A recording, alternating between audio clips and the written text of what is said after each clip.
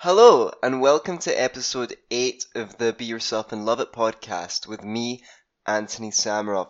It was such a joy to listen back to this interview, and I think you'll really like it, whether you're a parent, or you ever intend to be a parent, or you never intend to be a parent but were once a child. We are getting radical. With Dana Martin, author of Radical Unschooling. You have to get this book if you've not read it already. I just really like the tone in it. It's really down to earth, and you use loads of personal anecdotes to illustrate your points. How are you today, Dana? I'm great, thank you. Thanks for having me on. It's really good to have you on the show. Could you just explain what Radical Unschooling is for anyone who doesn't know that yet? Yes, radical unschooling is living in a partnership paradigm with your child. It is living life as though school doesn't exist and having your child live with educational freedom. But it doesn't stop just there. Not only does your child live with educational freedom, they live in freedom with every choice in their life, meaning they have freedom with bedtimes, media, food. Now, those are the big ones that parents have the biggest struggles with, and I usually work with parents the most on as a parenting coach. But my children know what's best for them, and I'm here to support them in that, to give them information.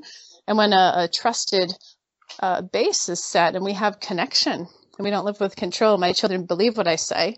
They use me as a trusted resource. So I give honest information and we work together and discuss things. And that's just a peek into the philosophy. Okay, fantastic. I just wanted to mention that you've appeared on the Dr. Phil show, the Jeff Probst show, and Wife Swap. I really, really enjoyed you on Wife Swap. What was that experience like for you? Would you like to say a bit about it? Yeah, it was quite a life experience. It was something my family and I discussed. We were approached and asked to be on, and we talked about it, and everybody agreed it was something they wanted to do. So with everybody's full agreement and knowing what we were getting into, we stepped into this world of television for 2 weeks.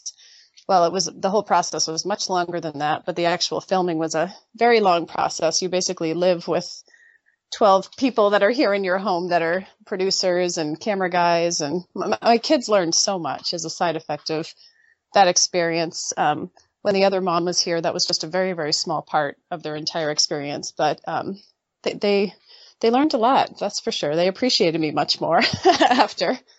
After having an experience of a different type of parenting, which is maybe more typical. Yeah, it was much more typical. I mean, my kids always appreciated me, but I think they appreciated me as an activist and what I do for work, seeing what most people deal with, what most children deal with on a daily basis. They knew the importance of my mission and personal agenda to bring more peace into the world through parenting. So they really appreciated that aspect of my life after Wife Swap. Okay, great. I wanted to talk about your approach to parenting, which I've heard you call a partnership parenting paradigm. What is that for people who haven't maybe heard that much about it yet? Well, an authoritarian parenting paradigm is what most people do, and it is based on meeting the parents' needs for quiet, uninterrupted sleep, and overall compliance and obedience. And rarely does it take into account the children's needs and the whole dynamic. In fact, it's based on behavior and behavior modification and controlling behavior and manipulating behavior, where this approach is completely different. I believe it's the most evolved approach to parenting and human evolution. So it's a really big mission, I feel. And I find it very akin to the women's rights movement. It wasn't very long ago that men were told to beat their wives if dinner wasn't on the table on time, and they were encouraged by their friends and fathers and grandfathers to force their women into subservient roles and obedience and beat them and so forth. And look how far we've come from that. And to me, the same thing is happening with the movement of children's rights. And a partnership parenting paradigm is understanding that everybody's needs in the family matter equally, the parents as well as the children. So my goal is to help parents understand how to let go of behavior modification and controlling behavior, and instead focusing on the needs under the behavior. And a beautiful side effect of doing so is children learn that everybody's needs matter, not just the adult, not just the one in power. And that's a hugely important thing to model.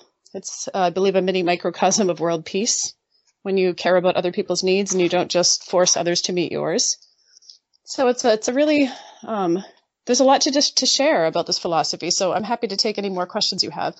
Well, I was just going to say that most parents probably think that they are trying to take care of their children's needs in some way, whether that's getting them to eat properly and finish everything so that they eat well, to brush their teeth, to get their homework on time, to get up early and have a good routine. And would you like to say a bit about where parents who would take that position might be mistaken in their approach?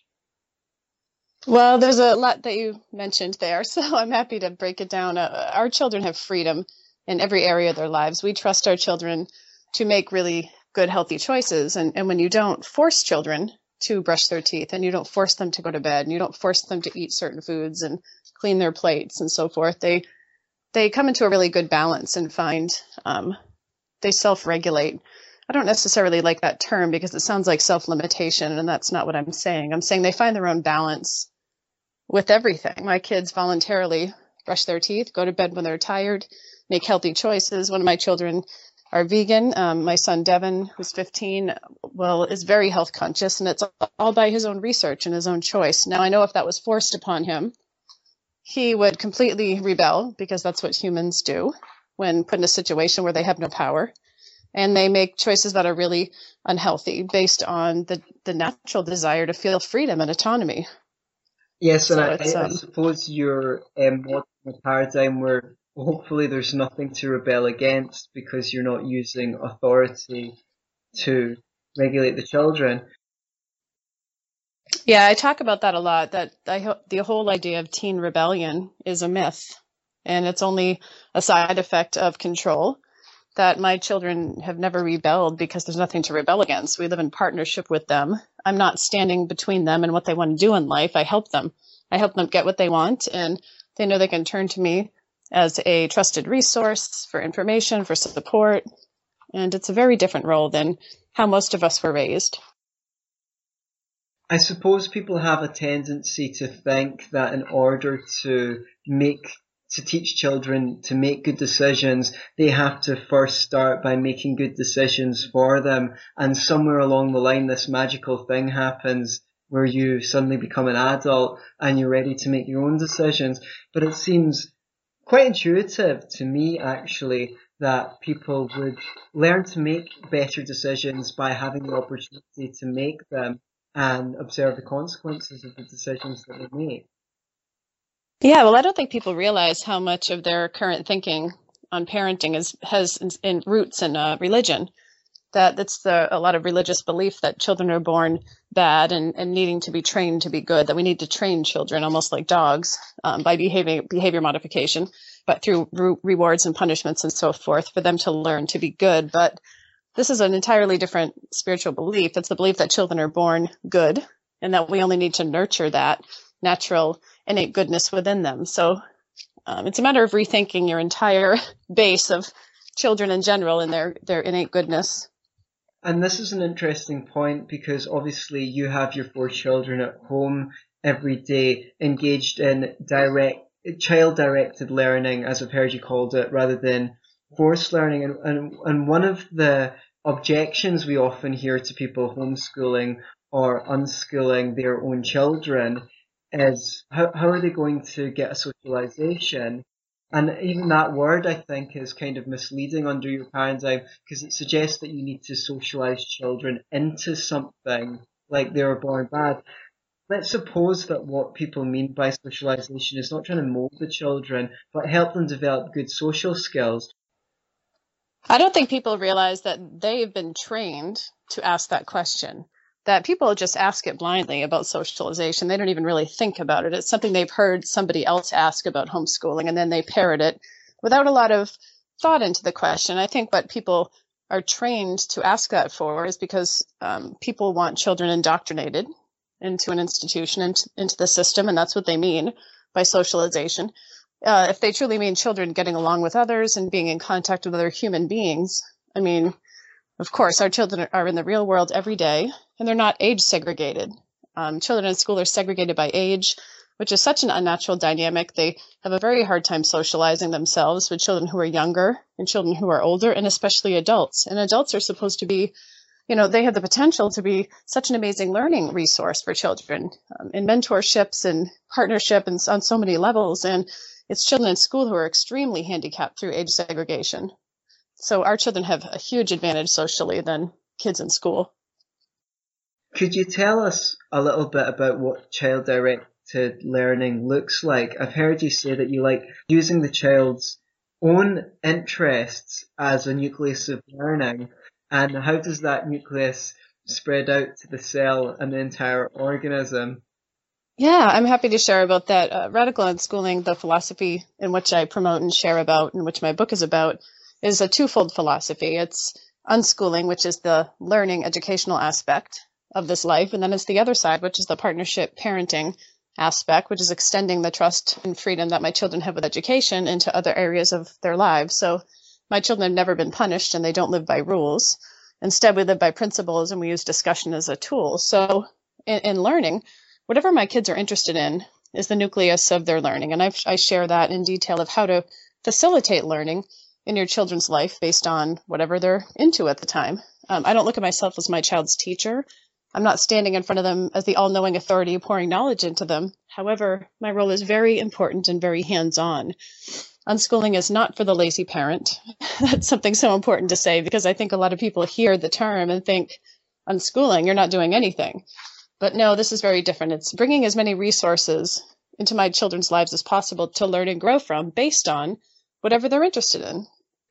For sure. And your children, by the sound of it, have learned a variety of very interesting skills in this manner. In fact, I heard that one of yours is already a blacksmith.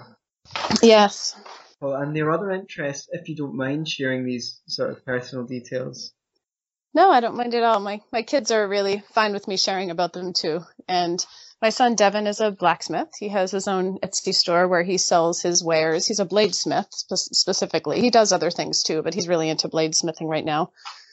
So he's built the forge. We facilitated him learning. I mean, he's at the age of 15. He knows how to learn. I think that's one of the biggest side effects of nurturing a child's interest is they learn how to learn. And that's huge. I mean, that's like the greatest gift you could give another human being is to empower them in that way. So my son Devin is very much self-taught. I can't take much credit for his blacksmithing journey other than facilitating, money and materials and giving our old woodshed to him to turn into a forge. So, I mean, we definitely facilitate it. My husband Joe helped. He climbed on the roof of the shed and drilled a hole and cut a hole out for a chimney, and he helped him. But Devin does most of it himself. He's learned through YouTube. YouTube is such an amazing resource for visual learners. There's so many videos on there. If you type in blacksmithing, backyard blacksmithing, you'd be blown away with, you could learn how to blacksmith, Anthony, like by tomorrow if you really researched it enough.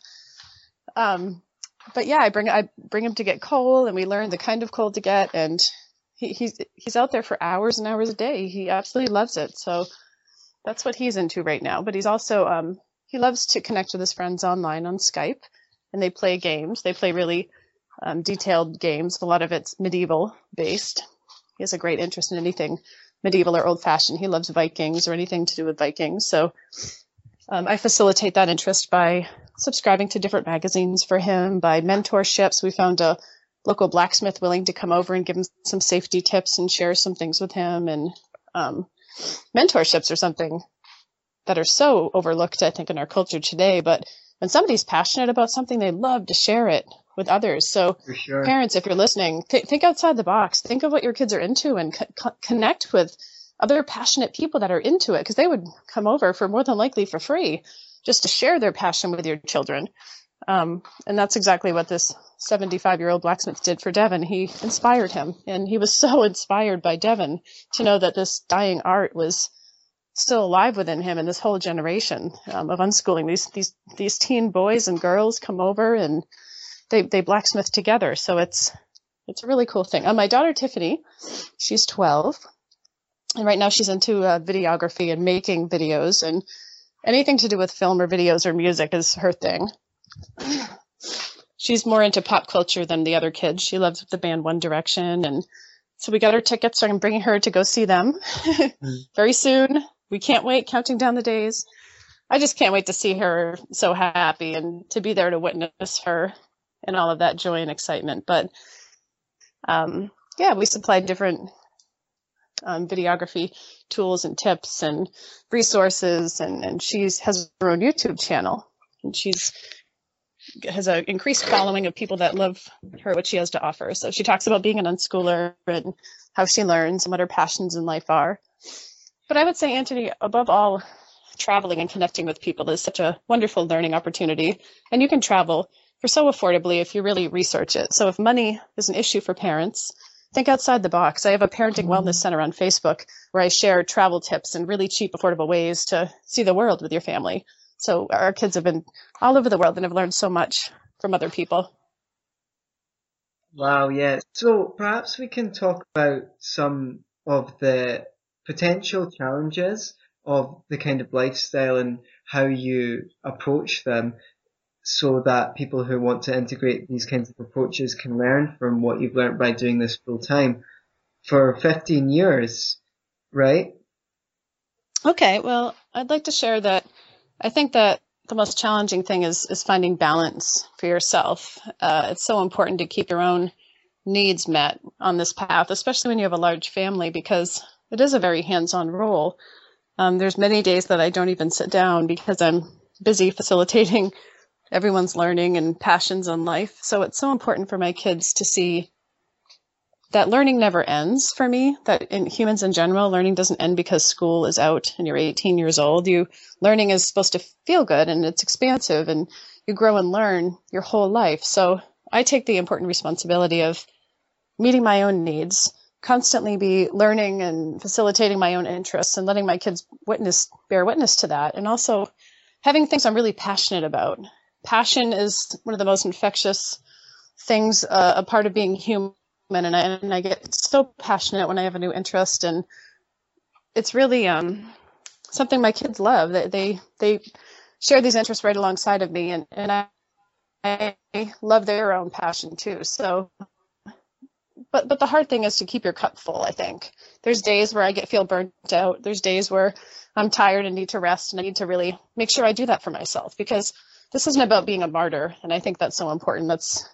I don't want to be some martyr running around while my needs are on the back burner. The fine balance of all of this is learning to meet everybody's needs simultaneously. And that is an art, because I want my children to learn from me that their needs matter when they have a family someday as much as the needs of the children. It's such an important responsibility to model this for them. So the hardest thing I think I do is taking care of myself, sitting down, having a cup of tea, putting my feet up, asking for help, because I have so much energy. I'm a real go-getter, and I have no problem taking care of a lot of needs that could easily be distributed. So I might say, "Oh, Devin, can you empty the dishwasher, please? I just want to sit down and have a cup of tea." And he's always so more than willing to help. But yeah, just meeting your own needs, I think, is the biggest struggle for most unschooling mothers, especially. Right, and I think you touched upon a couple of things there that are really important, because there's the old adage, which is, if you're no good to yourself, you're no good to anyone else, of course. The kids don't want Dana, mum, all burnt out and unable to actually continue to help and facilitate their learning. But also, there's something tends to happen when people conflate love with sacrifice. They see themselves as the sacrificial lamb on the altar of their children's needs. And as soon as people start taking that attitude, resentment can start occurring. The kids don't want mum and dad to be resentful about taking care of them either. And that can't possibly be good for the level of goodwill in the relationship either. No, and it's such a huge responsibility, I think, for peace in the world to learn to meet your needs. And it's something that wasn't generally modeled to us. So it's something we have to learn from scratch, many of us, because martyrdom was looked at as somehow virtuous, I think, back when I was a child, that when your mother's exhausted and tired after scrubbing the floor all day or meeting the needs of everybody around you, then you could show her genuine appreciation. I think it was a way that our parents had to gain the appreciation, and get permission to take a break was from others because they were never taught how to do it for themselves. So there's so many layers of reasoning as to why things were the way they were. But I take responsibility to take breaks when I need to fill my own cup, to enjoy life. You know, the other aspect that's so important is we're not living with control. I'm not punishing my kids or forcing them to do things all day. And when you live with an authoritarian paradigm, which 99.9% of people do, it's not a joyous way to parent. It's not. And you need so many breaks. And it's pretty miserable, actually. I've worked with a lot of parents and I've seen it. They're not happy people forcing control and behavior modification and trying to alter the natural state of these human beings that, of course, they need a ton of breaks. You really have to learn to live alongside of your kids and live joyously. So my break might look like, okay, I'm grabbing a cup of tea and going outside on the lawn and come and join me. I don't need to be away from my kids to get a break from something physical or busy or intense. I just invite them on. So let's just take a break for a second. Those that want to join me, I'll be out in a blanket in the sun. And the energy really just ebbs and flows naturally. So when there's an ebb, I jump on that ebb and I sit and relax and do something special for myself. Fantastic. Yeah, I can imagine how exhausting the job of trying to manage the kids all the time would be. When I was a volunteer in primary school, I observed the teachers who had more of that sort of attitude than me, and I saw too often they'd ignore behaviour that was irritating them for so long and then they just snap. Whereas for me, the most productive thing was to go down to the child's level and have a discussion about it. And because there was always goodwill between the children and I found I didn't really have to try very hard to get cooperation and learning because there was a mutual respect going on there. I feel like a lot of parents think that their job is as a parent, not as a friend. I'm sure you have very many views on that cliche. Well, too many parents are trying to be friends with their children these days when what children need is a parent. They need structure. Would you like to comment? Certainly. I just first want to touch on the comment about respect, that you cannot force respect. You can force obedience, and it can give you the illusion that a child respects you because they're obeying you, but that's not inherent respect. That's not real, authentic respect. Respect begets respect, that when you respect another human being, they naturally will respect you in turn, especially your children when you're modeling this for them. So kindness and understanding and respecting everybody's needs is what respect is all about. So just because the child's obedient does not mean they're respectful, and we've gotten that so confused in our culture. So yeah, being a dictator is exhausting. I don't know many happy dictators in history, to be honest with you.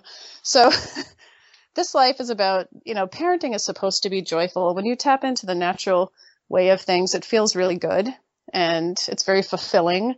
And that's why I had 4 kids, because it just was a really awesome experience. But there are challenges such as burnout and finding balance within yourself and always deprogramming from your own upbringing. That's so huge. There's so many cultural messages that are passed down all around you and from your own experience that one of the hardest things is really unbrainwashing yourself and a lot of self-talk, a lot of inner talk from your heart, and asking yourself, is this something I need to fear? Is this something that I need to really need to think about in this way? So I think in the beginning of this journey, especially, is when there's so much deprogramming and self-talk and stopping and breathing and not reacting. And that's one of the things I feel I specialize in helping people with my parenting coaching, is how to reprogram themselves and how to stop before reacting and how to respond with love instead of react with fear. If you think it would be useful, can you give some examples of the kind of tapes that play in people's head when they first enter into this partnership rather than authoritarian style of parenting, and what are actually the approaches to becoming less anxious and worried about these things? Well, I think the programming of just meeting the parents' needs is a deep-seated one. I think that so many people sometimes don't feel like meeting the needs of their kids because it wasn't done for them. So there's layers of resentment and frustration from their own needs not being met as children. But we were controlled with fear constantly as children. parents would fear us into not doing something that would require them extra effort to participate in for our safety. They would fear us and really warped our inner knowing and our instinct by controlling us with things like, don't do that, you'll get hurt, or don't go near that, it'll make you sick, or, these just really blatant blanket statements that were untrue, that we bought into, that caused us really irrational fears in life that we're still healing from. And so much of it's due to parental laziness, or, not having the patience, or, basically all centering around the needs of the parent. But a side effect of that is, it may have been easy to control us with fear. The side effect of that, it really warped a lot of us growing up, and we had irrational fears, and it took us years to undo the damage from parents not being authentic and honest with us about things. Yeah, I think a bit less fearfulness could do all of us some good. I mean, I think I sometimes find myself being overly anxious, and I wonder, where did I ingest all this fear? I'd just like to read a quote from your book on that particular topic. Certainly. As you wrote, pushing through fear and moving towards trust is an important aspect of the life we choose to live with our kids. Most of us were controlled by fear-inducing tactics from teachers and caregivers. The worst-case scenarios were forced on us, and we did what someone else wanted because we were afraid of the punitive consequences.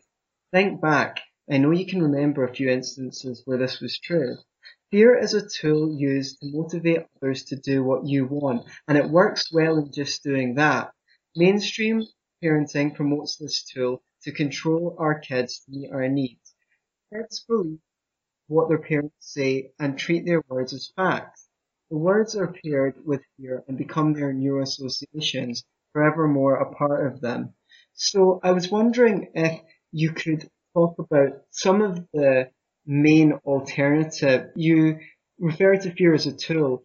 Now that you've thrown fear out of the toolbox as a motivator, what are the most primary tools that you have to use to effectively deal with what are sometimes called in communication circles needs conflicts? When there's a apparent conflict between one member of the family meeting their needs and another, rather than use fear as a tactic for motivation, what other options do you have available to you?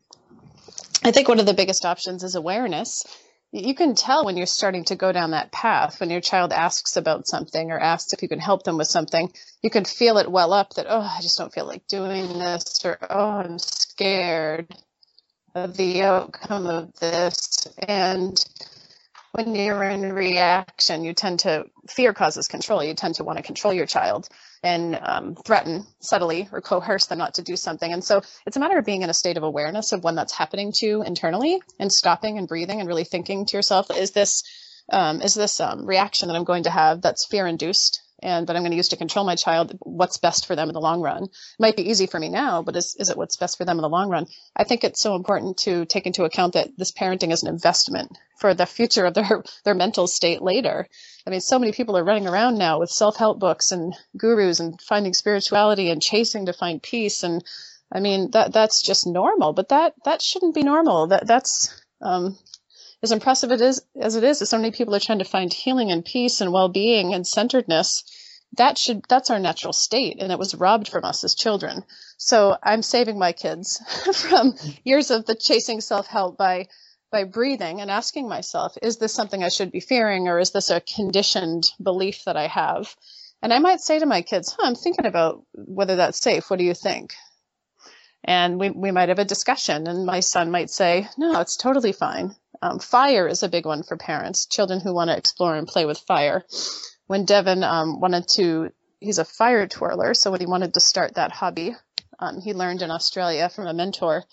And I was a little nervous at first when I started watching him with it. And my knee-jerk response was, you're going to get burned and get hurt. And it would have been really easy for me to ease my own discomfort, which is a narcissistic perspective, to only be focused on that. I could have eased my own discomfort and said, no, I don't want you doing this. And you're going to get hurt. You can get killed or you get burned, which is a more cultural response. Instead, I breathed through the discomfort and said, well, my need is for my child to be safe, but his need is to learn and grow from this. And he feels safe and comfortable So that is another cultural belief to kind of twist around in your mind a bit. I think that we've all been conditioned to believe that parents know best. So this kind of blows that whole perspective out of the water. It turns the trust onto the child. And I always say to myself that my child instinctually knows best without cultural conditioning, without all the fear-based tactics that most parents use. I trust my children as much as I trust myself. So when they say that they feel something's safe, I trust them, and we work together, and I'm by their side to ensure that. But fire is one of the things that comes up a lot for people for some reason. Yeah, I know the classic one is parents would say, even use it as a talking point for advocating hitting the child's hand if they're going near a hob or something like that. And I've always thought, if you're near enough to hit the child's hand, then you're near enough to pick them up and wave their hand over the hob so that they can feel that it's hot and say, see how hot that is when you wave your hand above it. You don't want to go any closer because it'll burn you. There'd never be any need to use fear or a punitive consequence to discourage people taking risky behaviour. Were there any situations in which you did experiment with and regret or feel the need to or justified in limiting some behaviour on the grounds of safety, particularly with young ones? Being by their side at all times and redirection with really little ones, 18 months old, 2 years old. Redirection is a wonderful tool if they're interested in something and they say they're putting a fork in an outlet, which I never experienced personally, but I know parents have dealt with that. For redirection and getting them involved in something else is so easy at that age, and it's much kinder. You don't need to inflict pain for a child to connect a memory with that. And I think that's a deeply held cultural belief that we need to make a child cry for them to learn and for it to really to take root. But when this happens, when punishments happen like that, the lesson that we think children are learning is never the case. It's always the overall lesson that parents are mean and confusing and they're not to be trusted, that they say they love you, but then they hit me.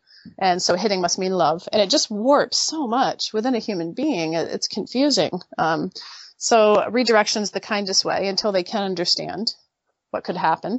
So we talk about it with our kids when they're old enough for safety. Yes, I think it's important to understand that just because these rules are not imposed on children from on high, it doesn't mean that conversations can't take place where concerns are discussed and aired out and things are brought into the children's awareness. And when you're not the wall between your child and their desires, and they trust you, this deep trust is built, and they turn to you for information.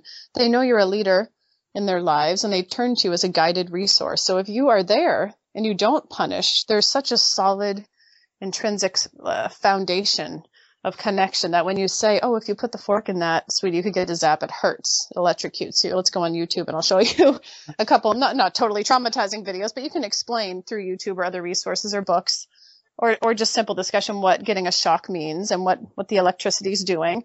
And when you say this to a child without threat and without fear, they believe you. They thank you. I remember before going into stores with my kids when they were little, giving them the information in the car before we went in. I love to pre-pave the situation, have a short discussion and just say, oh, inside the store, this isn't a place where it's appropriate to run around and scream and throw things. We just want to kind of stay with me. I'll each give you a piece of the list. Stay close to me, please, or you can go find what's on the list. But running around here isn't appropriate to the store owners. They don't like that. I might say something like that, and they literally thank me and they appreciate it. They turn to me as a guided resource. They want to do good. Children don't inherently want to raise hell. I mean, that's not part of what children want. They want to be good people and they want to know what's appropriate in certain situations, like before you go into a library. So they turn to me for that. They've even turned to me and asked, well, this is another topic, but our children have freedom in every area of their lives, including freedom with language. So my children can swear. They have permission to do that. Not even permission. That's just so the average person listening to this interview can understand. My kids don't need permission because we don't live with the authoritarian paradigm. But just to give you an idea, my children have freedom to use any words they want to describe however they want. Now, they don't run around here like truckers and screaming F this, F that, because they have freedom. However, they might use swears in the same way I do. I don't have issues with it. I might drop a hell here and there or a damn here and there. So before we have... I've used them. Oh yeah, I've used worse myself. But I don't have a lot of issues surrounding it. I think if you're raised really religiously, it might be, and I know morals shift from family to family, so it's just really personal to each family. But before we have friends come over, new friends, my kids will ask them, are they comfortable with swearing? Are they cool with swearing?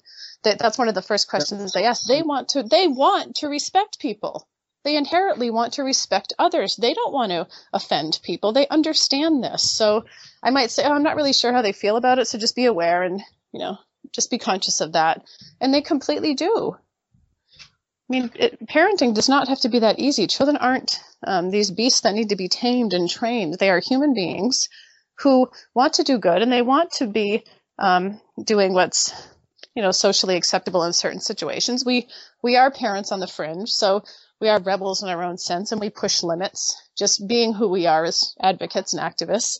So our children have that same energy with certain things, but not in a disrespectful way. I mean, you can't promote peace with disrespect. You can't. And my children know this. Wow, superb. You've spoken quite a bit about balancing the needs of members of the family with other needs of the members of the family. And I've heard people talk about deals as a way of balancing the needs of parent and child. Like, they agree beforehand what will need to be done, and then later on hold the child to the deal. Now, we had a bit of a conversation about that online the other day.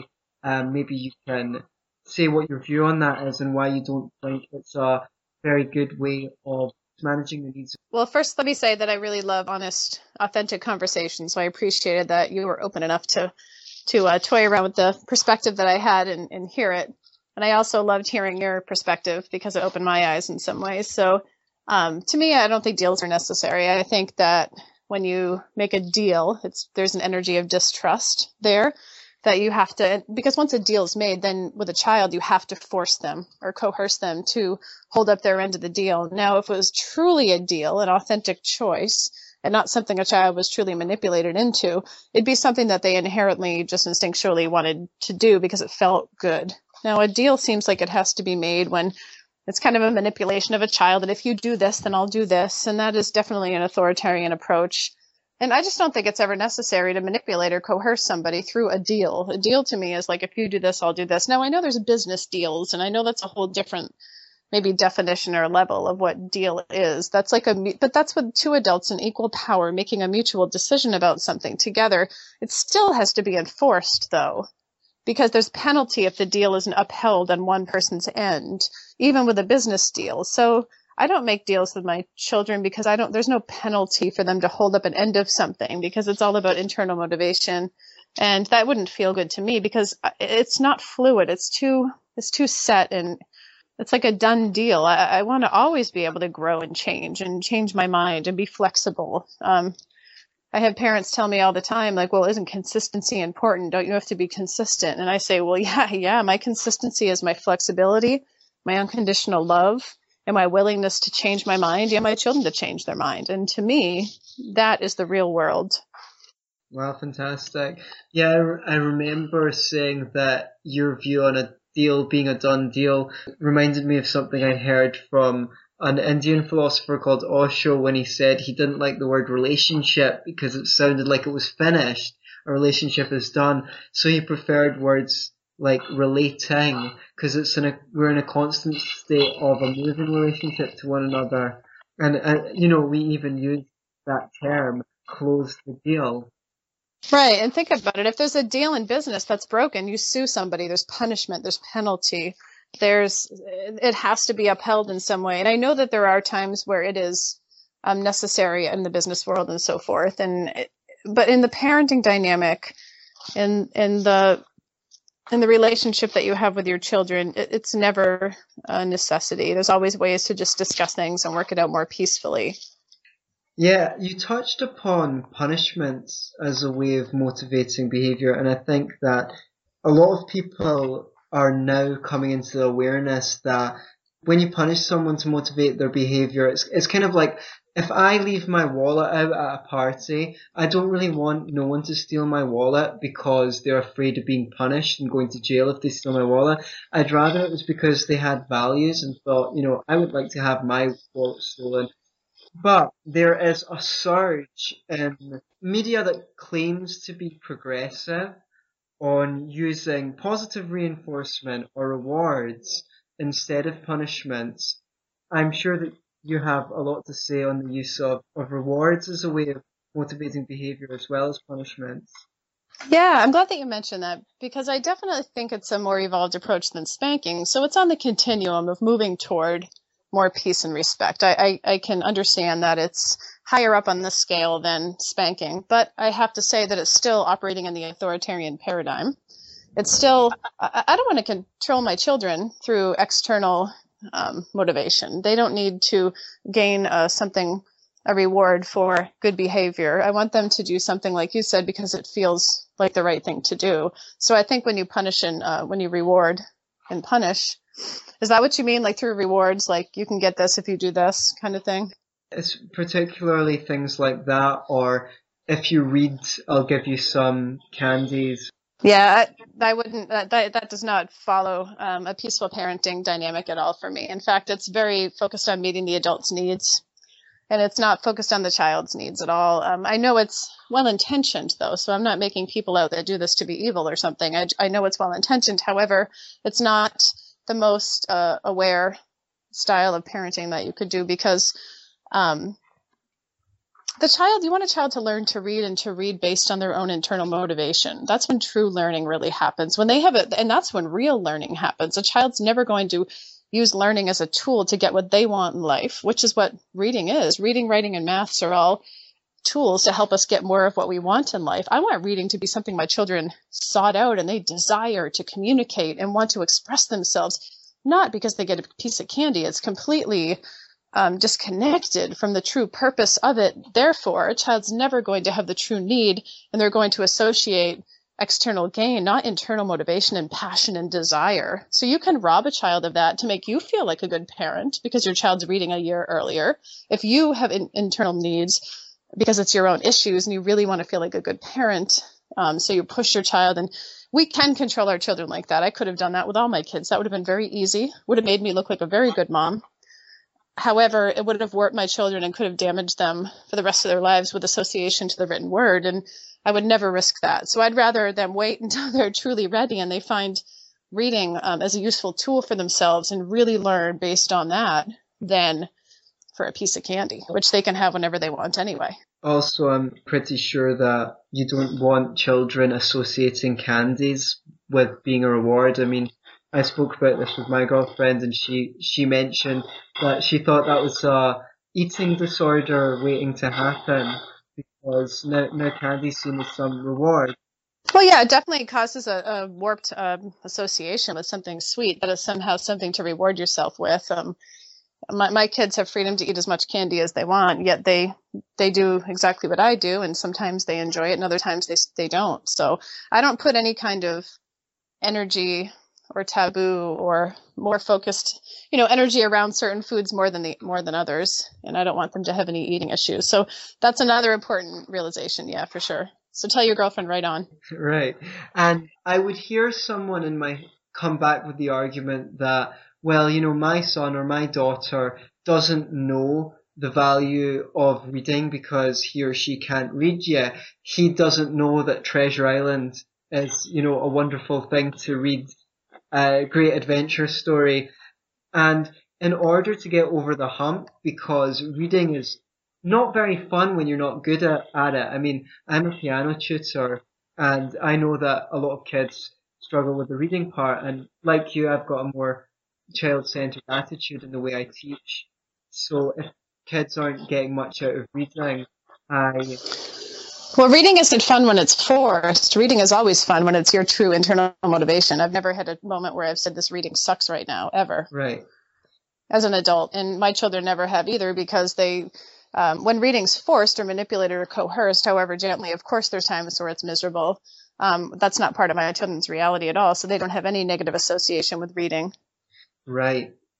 Right. And even in those early stages where it's pretty difficult to read, you found that your children embraced it with desire. Well, it's never really been difficult, actually. It's interesting. There's so many deeply held beliefs that it's going to be harder for a child if you don't start in this perfect window of time when they're really young. But it's sad when parents feel that way and then they promote that as being truth as opposed to personal experience. Because in my personal experience, having two children who read amazingly well, they learned through really unconventional means, but they picked right up that they're above the reading level that most kids would. I mean, my daughter's Devin's first books were the Harry Potter series. I mean, he skipped every single dumbed down See Dick Run kind of book ever. Those were the first books he read, and instantly he picked it right up because his brain was ready. Everything lines up perfectly. It's a complete lie and myth that if you don't get it done early, it's harder. It never is. In my own experience, my son Devin will say it happens so beautifully and naturally. It happened just like weaning, or just like when he left the family bed. It's as natural as that, just as natural as walking. When did your child learn how to walk? Well, it was such a natural process. I don't really know exactly. I know it was somewhere around 11 months old when they started getting up little by little. And the same is true for reading. It's such a slow, beautiful, natural process, and it's simple and it feels good. And so everything you think you know about reading is false in the realm of natural respect for the process and so forth. So it's hard for me when I hear other proponents, even for a more peaceful dynamic, share this misinformation that you have to do it earlier, it's harder, because that's completely false. I can certainly echo that from my experience as a piano tutor, because sometimes I've had adult students who are convinced they won't be any good at playing because they have to learn children. Now, because they're older, they can actually understand the concepts much easier, and found adult students can really excel at the piano very quickly, and at things like reading music. Some parents would make the argument that they have a responsibility to deliver their child to their adult self, knowing certain things and having very particular skills, because otherwise they've neglected their own duty as a parent. Can you talk a bit about what you think your responsibilities are to your children's adult selves and how you make sure you fulfill those standards? Yeah, this life is really powerful in that it's a complete reevaluation of what your role is as a parent. My role is not to train my child to be an adult. So that in itself, that one statement kind of blows people's minds because they've only seen parenting through one filter. My role is to help my children become what they're meant to be in life. That's not my decision. It's wherever they're guided, and I help facilitate that. But above all, I want them to be happy, whole people, and fulfilled, and no matter who they are, without labels, without the stigma of them not fitting into a box. I don't mind their being, eccentric and being their wonderful selves.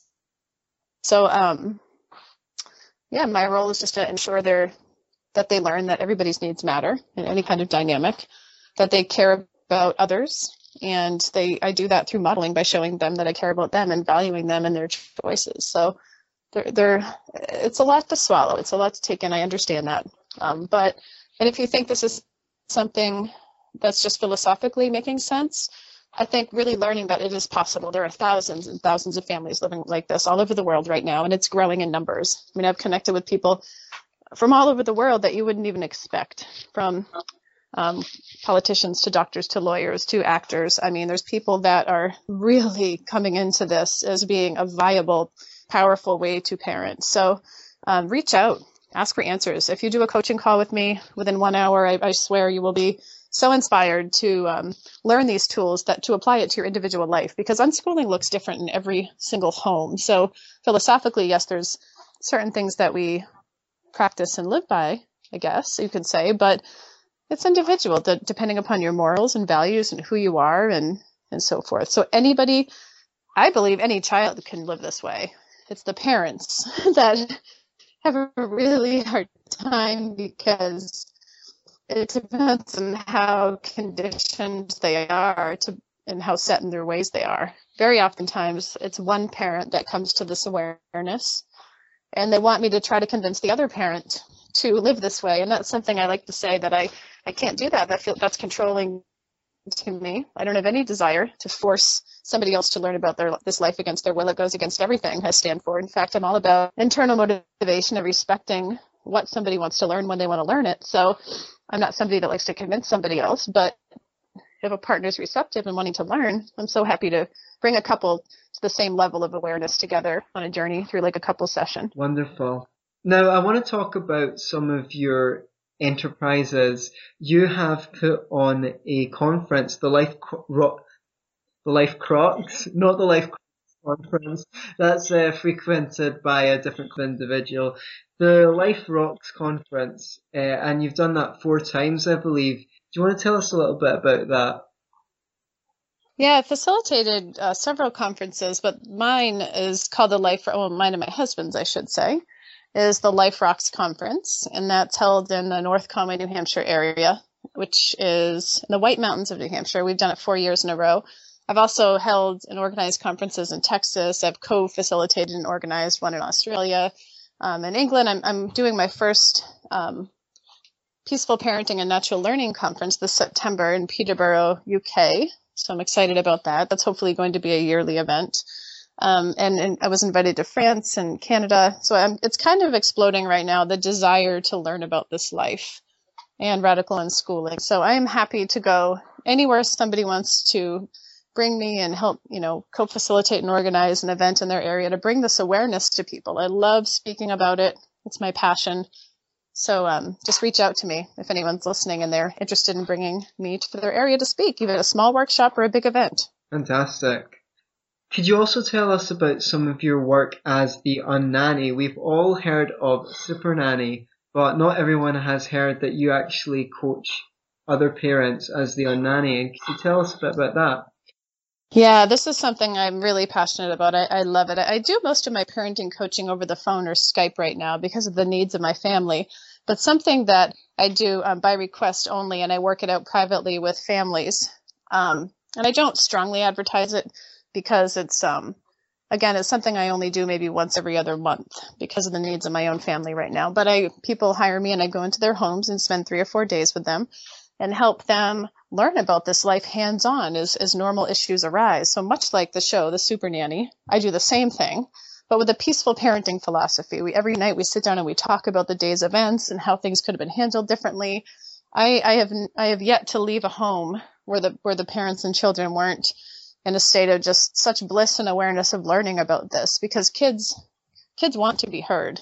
And I love being with little kids and working with them and helping them communicate their needs to their parents, because when a child's raised in an authoritarian way, they really shut down from communicating their true needs because their true needs maybe were never met because the focus is on behavior. So I help not only the parents, but the children voice their needs to the parents so the parents can be more receptive and retrain their mind to see things differently.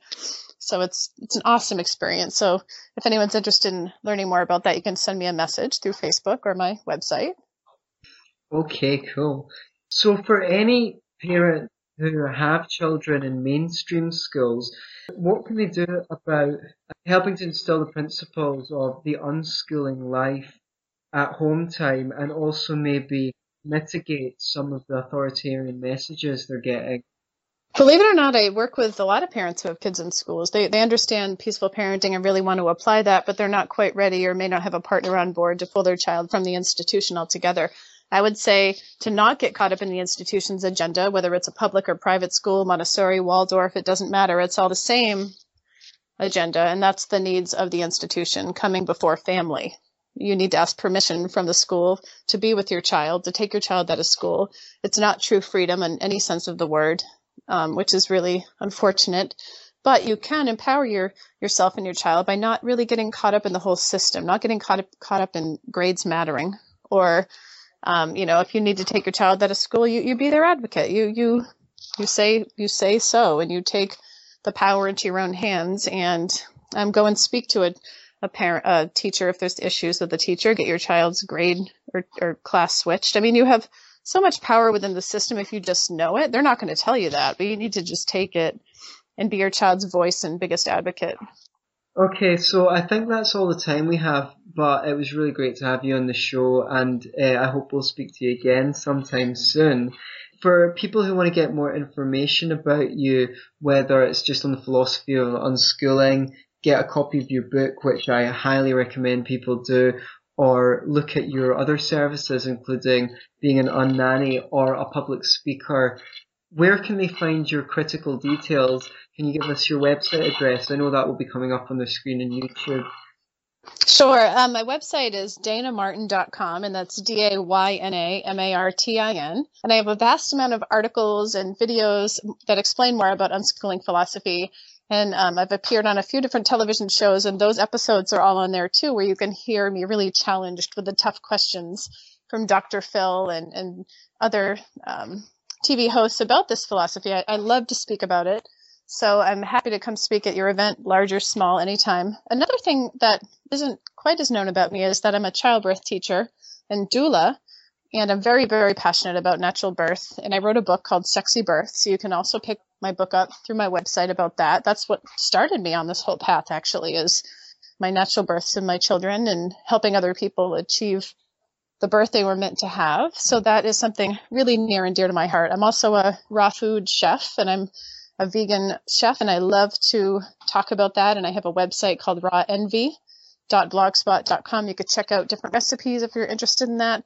And our family blog is thesparklingmartins.com. So check out what our family's up to. I post things about what all of my kids are doing and blacksmithing and all of our travel opportunities and what we see and what we learn. So our whole family is here as a resource for you. Check us out, and thank you so much for listening. And if anyone's interested in learning more about radical unschooling, I'm here for you. You're not alone. And whatever I can offer you, please use me as a resource. So thank you so much for having me. I love your show, Anthony. It's awesome. And I never miss an episode. Thank you. Dana also does her own online radio show, and you can catch up with the old episodes that have already gone out on her YouTube channel. It's called Try This at Home, which I think is a fantastic title rather than Don't Try This at Home. Try This at Home, yeah. It's produced through UCY.tv, and it's every Wednesday night live at 8 Eastern Standard Time. But I take calls from anyone worldwide, so feel free to call into the show, or if you're interested in asking a question live on my show or doing a live coaching call. I offer that probably once a month on my show. So just find me on Facebook. I have 2 different pages. I have an author page, but I encourage you to subscribe to my personal page to be able to just connect more personally with me. So thank you again for having me on, and I hope everybody has a great day. Thank you. You too. Have a lovely day. Thank you. Take care. Bye. That was Dana Martin, and you can find her at danamartin.com. If you would like to support yourself and the show all in one fell swoop, you can find my personal development course at beyourselfandloveit.com under the course tab. Until next week, be yourself. Well, don't just be yourself and love it.